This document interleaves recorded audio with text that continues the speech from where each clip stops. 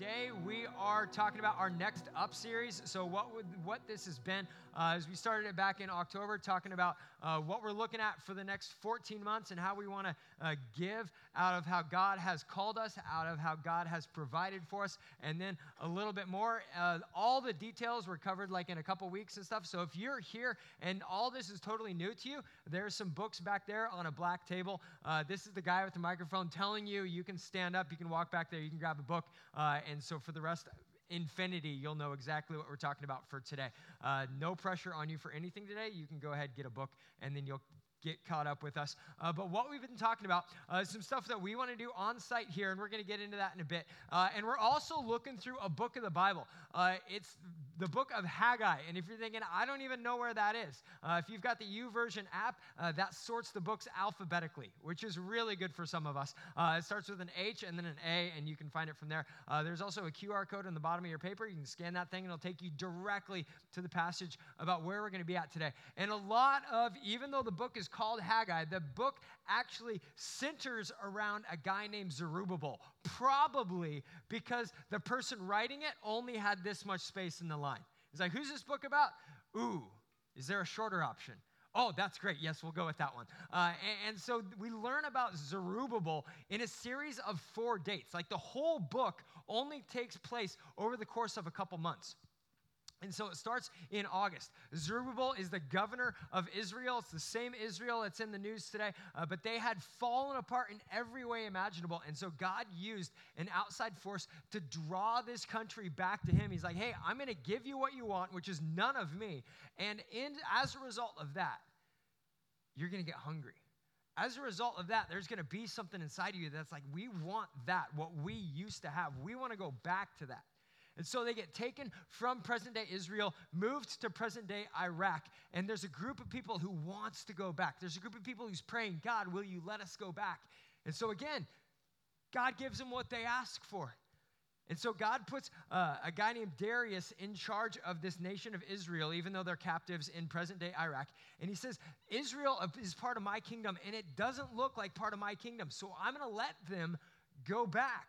I'm going to let them go back to their homelands. I'm going to let them rebuild this stuff. So once again, my kingdom is going to look great because bottom line, humans are selfish. And so the guy is asking for selfish things, and God uses the guy's selfish desires to accomplish God's perfect plan. So boom, here goes Israel walking back to where they wanted to be all along. And God says, as soon as you get there, I want you to rebuild my temple. And so as soon as they get there, they start rebuilding their own houses. And God said, I brought you back here for a reason. I want you to rebuild the temple. And they're like, yeah, we'll get to it. And then after 2 years, in the month of August, we see the first decisive moment in Zerubbabel's life. And God speaks through the prophet Haggai to Zerubbabel, and he says, why are you living in luxury when my house lies in ruins? And the problem with being Zerubbabel at that point is he's the one in charge. Like, he's on the front lines. He's not the guy who's listed at the very last of the credits. He's the first. He's the headliner. He's the star. And so God shows up and says, okay, you're in charge. Why is this happening? And so Zerubbabel, since he's in charge and since he's a good guy in the book, he immediately takes responsibility. He immediately moves into action. And that's in August 29th. He hears the rebuke and he responds in obedience. A month later, on the 21st night of September, we don't know that it's night, but now it's stuck in your head. God shows up again. And as Zerubbabel is responding, as he's trying to get people excited, God sees what's going on and says, I'm going to match that obedience with enthusiasm. And so he fills Zerubbabel with an excitement to get people around him excited in their task of rebuilding God's temple. And so the work starts to get easier. That's how it is so often with obedience. Like, you step one, I'm going to do the right thing. I'm going to invest. I'm going to obey like I'm supposed to. And it's really difficult to get that rock moving uphill. And then after a while, stuff starts to happen in a good way, and everything goes downhill in a good way. Like that saying could mean good or bad, and it happens in a good way. And so for Zerubbabel, people are excited. Encouragement is spread because he's a leader who's making a difference. And then it goes August, September, October. And they get a lot of work done. They get the foundation built for the temple. And a lot of the people who are there are older people who had seen what the temple used to be like before present-day Iraq came in and flattened everything and took the best and the brightest away. And they're looking at everything and they're saying, this is not the way that it used to be. This is not good. This is way worse, way less than it was. And when everyone else loses hope, God strengthens Zerubbabel and fills him with hope, even when there is none. And so they continue the work, and that takes us to December, where we are now. He's December 18th. He's only got 6 shopping days left until Christmas. But this is what God says to him in Haggai 2, starting in verse 20. He says, on that same day, December 18th, the Lord sent this second message to Haggai. He says, tell Zerubbabel, the governor of Judah, that I am about to shake the heavens and the earth. I will overthrow royal thrones and destroy the power of foreign kingdoms. I will overturn their chariots and their riders. Their horses will fall, and their riders will kill each other. So he's saying that there's going to be destruction. There's going to be darkness, and in the middle of it, I'm with you. When that happens, says the Lord of heaven's armies, I will honor you, Zerubbabel, son of Shealtiel, my servant. I will make you like a signet ring on my finger, says the Lord, for I have chosen you. I, the Lord of heaven's armies, has spoken. Like God goes from calling him out for his disobedience to calling him family. There's a commitment there. There's a covenant there. It's a type of life that for those of us in here who are following Jesus, like we're already called out by our sin. And Jesus' work on the cross for you and for me makes us not just called out, but now called in and called family. It's one of those pictures in the Bible of the life that we want to live toward. Nobody in here, regardless of how you stand with Jesus, wants to be a disaster. Like we want good things to follow us. We want to make a positive difference in the world. And God is saying in this instance, here's somebody who I've equipped to make a difference in the world. And so I want to look at a few things that he did that God's calling us to do today. How can we live like Zerubbabel? How can we model this? I mean, he had his August thing where God said, why is my temple in ruins and everybody's living in luxury? And, just like him, we've talked about this for the last couple of weeks. I'll bring it up again, is following Jesus with our wallet means that we commit to obedience and tithing. God has a plan for every part of our lives, financial life included. And so if 100% that comes in is from God, God has the right to tell all of us how to spend our money. And what he tells us is, I want 10% to go back to the church. Why? Because the church is going to serve you. The church is a place where you serve. And also the church is going to be what takes my good news everywhere on the planet, because there's people just like us at one point who have no clue who Jesus is, who need to know who Jesus is. That's true locally, as true nationally, as true globally. And just like for Zerubbabel, just like in the book, just like for us, the problem for us isn't resources. The problem, as it always has been for us, is us deciding I'm no longer going to be number one in my life. I'm not going to be the God that I worship in the morning when I look at my face in the mirror. I'm going to actually let God tell me what to do with my money. I'm going to let God be God of my finances. We go from robbing God to obeying God. But the thing is it's going to cost. Right? It's going to cost 10%. The challenge through this whole series has been that for us all to take a step of obedience, to take a step toward generosity. And you can't take a step toward generosity if you're not yet obeying. That's like having chocolate for all of your meals. Straight up bad idea. But obedience is always going to cost something. There's a moment where Jesus is talking to some people, and he says this, Matthew 11, 28 to 30. It says, come to me, all of you who are weary and carry heavy burdens, and I will give you rest. Like, that sounds really, really good. What does that rest look like? Take my yoke upon you and let me teach you, because I'm humble and gentle at heart, and you will find rest for your souls. So the way that we're going to find rest for our souls is by taking on the weight that Jesus gives us. This is starting to sound like a bit of a paradox. I'm going to feel better by feeling worse. Like, is this the plan? Is this what we're going at? He says, yeah, because my yoke is easy to bear, and the burden that I give you is light. everything's going to cost us. Taking the easy way out will always cost us more in the long run. It's what we say about sin, that it always takes you further you want to go, costs more than you want to pay, and holds you longer than you want to stay. And so Jesus is saying obedience, yeah, it's going to be something that costs, but it's a good cost. If you're a parent in here, for all of us, we still have this privilege. One day, your kids are going to take your keys, all right? One day, I hope they send Micah, because I think I could argue my way out of it. Definitely not with Ellie. One day, my kids are coming for my keys, all right? That's going to be the safest move for the family. I've already taken Anna's because I like to drive and work together. There are times when she gets them because she needs to drive places, but if we're together, I'm driving. One day, they're going to come for my keys. And on that day, it'll be really, really good if they already know how to drive themselves. And over these past 2 weeks, that's the phase of life that we have entered into. And I'm not sure how the kids feel about it. Dorian, let's roll some pictures. That's not a look of I feel really confident.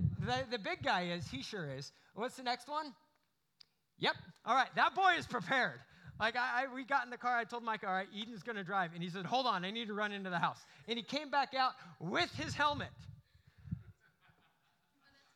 You know why we're looking like that? Go to the next one. Yep, because she's driving. All right, for those of you who remember when she was born, she's not 12. Actually 15 and a half, by the way, that the math runs. But she's super happy. Because eventually, obedience is going to be the right thing. And let's go to the last one. If you wonder how to make your kids happy to go to the dentist, right, have the 15-year-old drive. They will be so glad to be at the dentist and to be out of the car. That is a look of joy and relief, and I thought I was going to meet Jesus, but instead it's the dentist.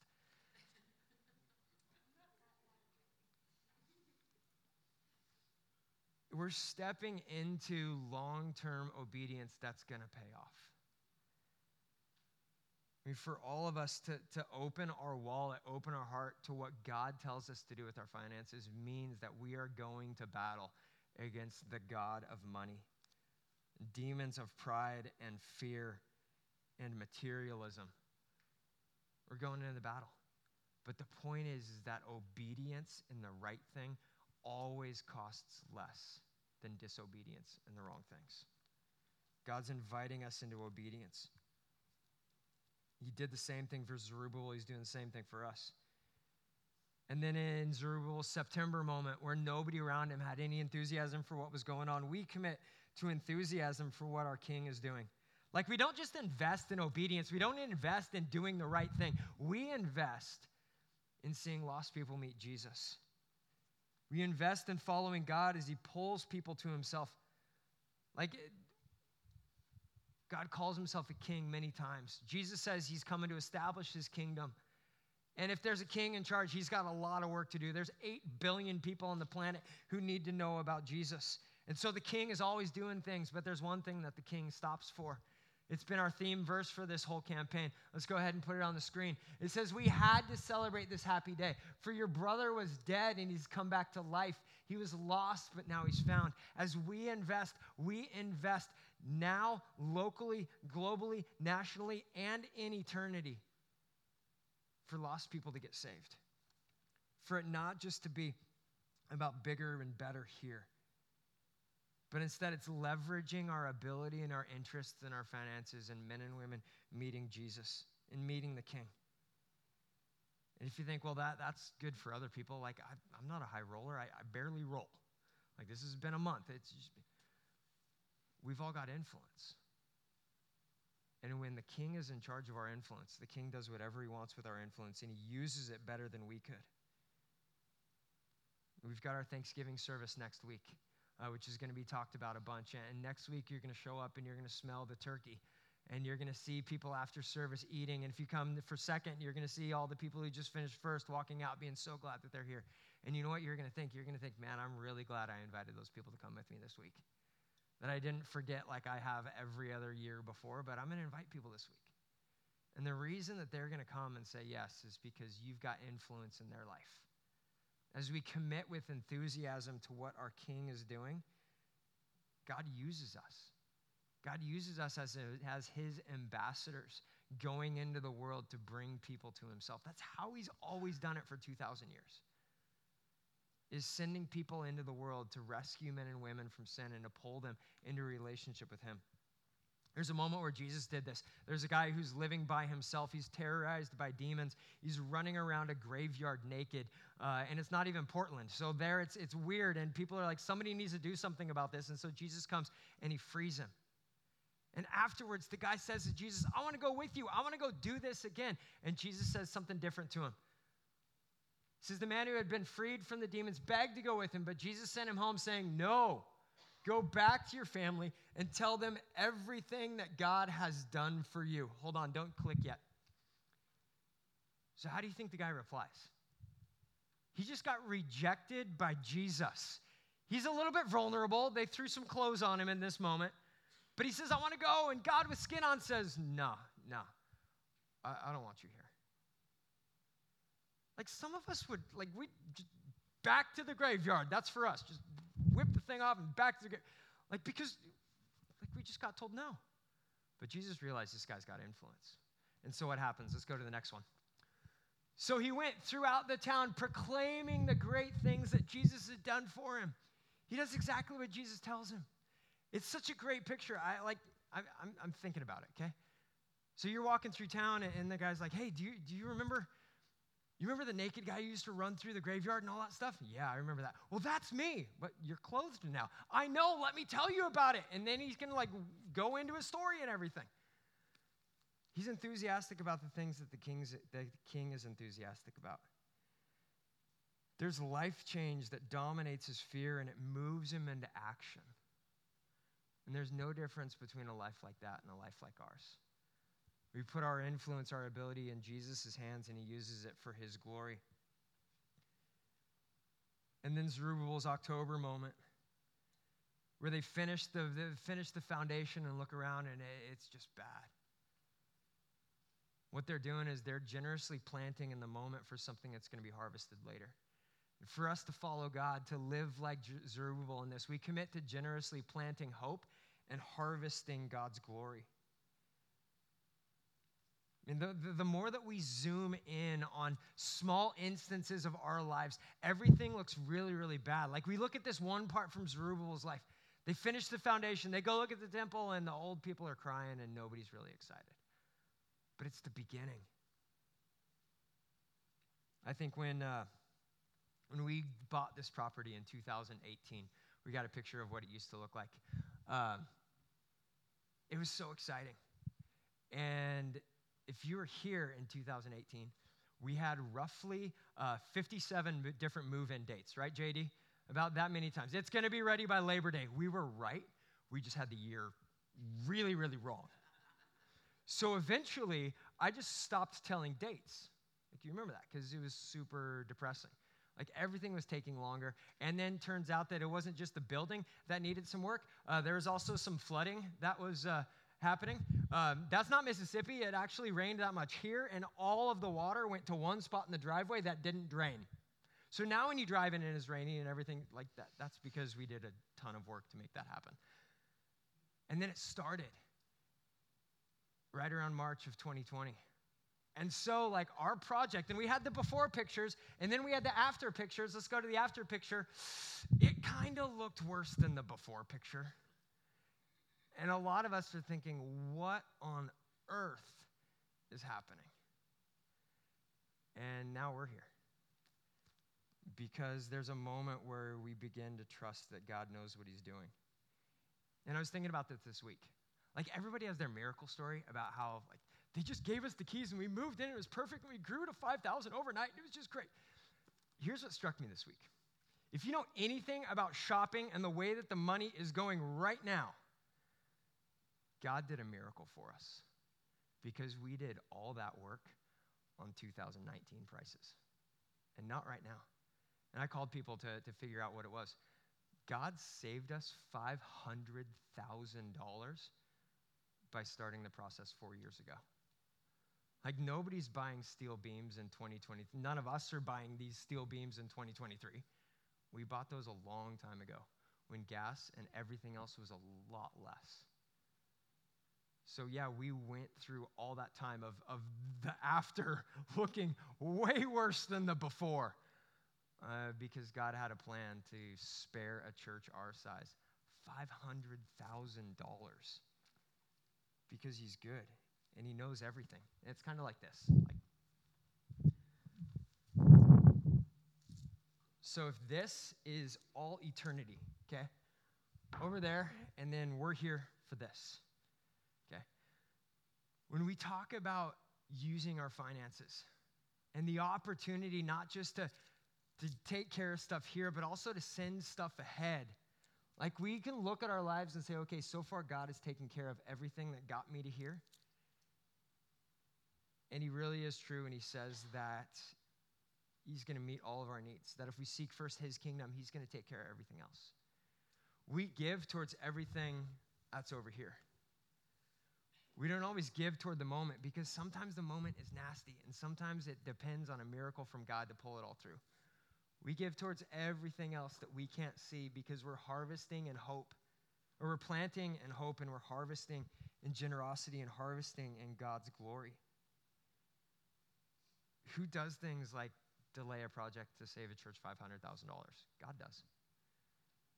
Because he's committed to watching over what we do, and he tells us that we can test him, that we can trust him, that it's okay to obey fearfully because he's going to match our obedience with provision and walk us out of fear.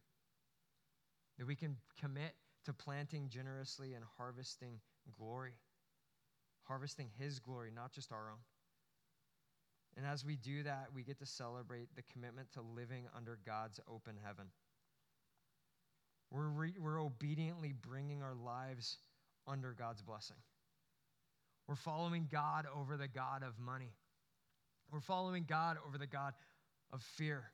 We're following our God over the God of greed and materialism.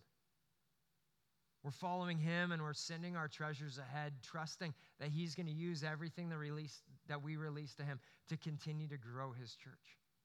So what does that look like for us? A few things. Go ahead and put it up. We're going to put solar up here.